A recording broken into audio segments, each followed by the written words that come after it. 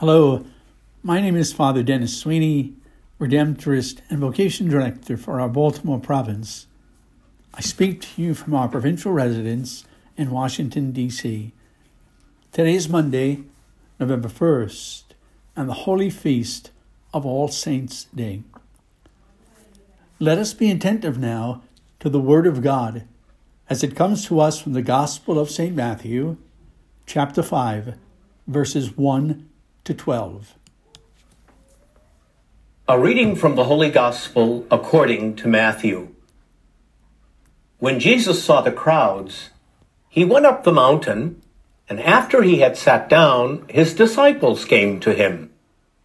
He began to teach them, saying, "Blessed are the poor in spirit, for theirs is the kingdom of heaven. Blessed are they who mourn, for they will be comforted. Blessed are the meek, for they will inherit the land. Blessed are they who hunger and thirst for righteousness, for they will be satisfied. Blessed are the merciful, for they will be shown mercy. Blessed are the clean of heart, for they will see God. Blessed are the peacemakers, for they will be called children of God. Blessed are they who are persecuted for the sake of righteousness, for theirs is the kingdom of heaven. Blessed are you when they insult you and persecute you and utter every kind of evil against you falsely because of me. Rejoice and be glad, for your reward will be great in heaven." The Gospel of the Lord. Praise to you, Lord Jesus Christ. St. Matthew tells us that a large crowd assembled at the base of the mountain. They had come to hear this man Jesus speak to them. Word had traveled to their towns and villages about this preacher man who spoke unlike any other before him. They heard that he spoke with power and authority and brought a message of deliverance and salvation.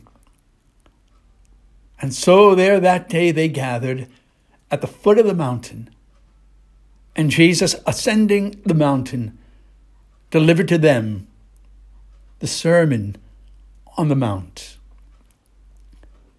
And Jesus turns a twist on who are indeed blessed in the sight of God and in the kingdom of heaven. He says that those who seemingly count for nothing in the eyes of the powerful of this world, they will be exalted.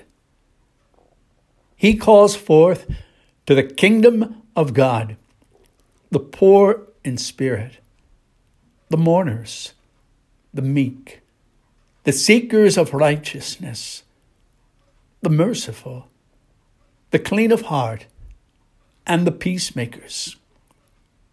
They will have a seat at the banquet table in heaven.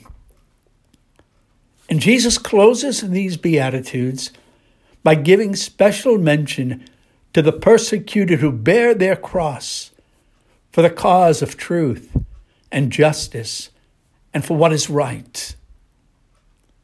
In the face of all such persecutions, Jesus says to them, do not lose heart.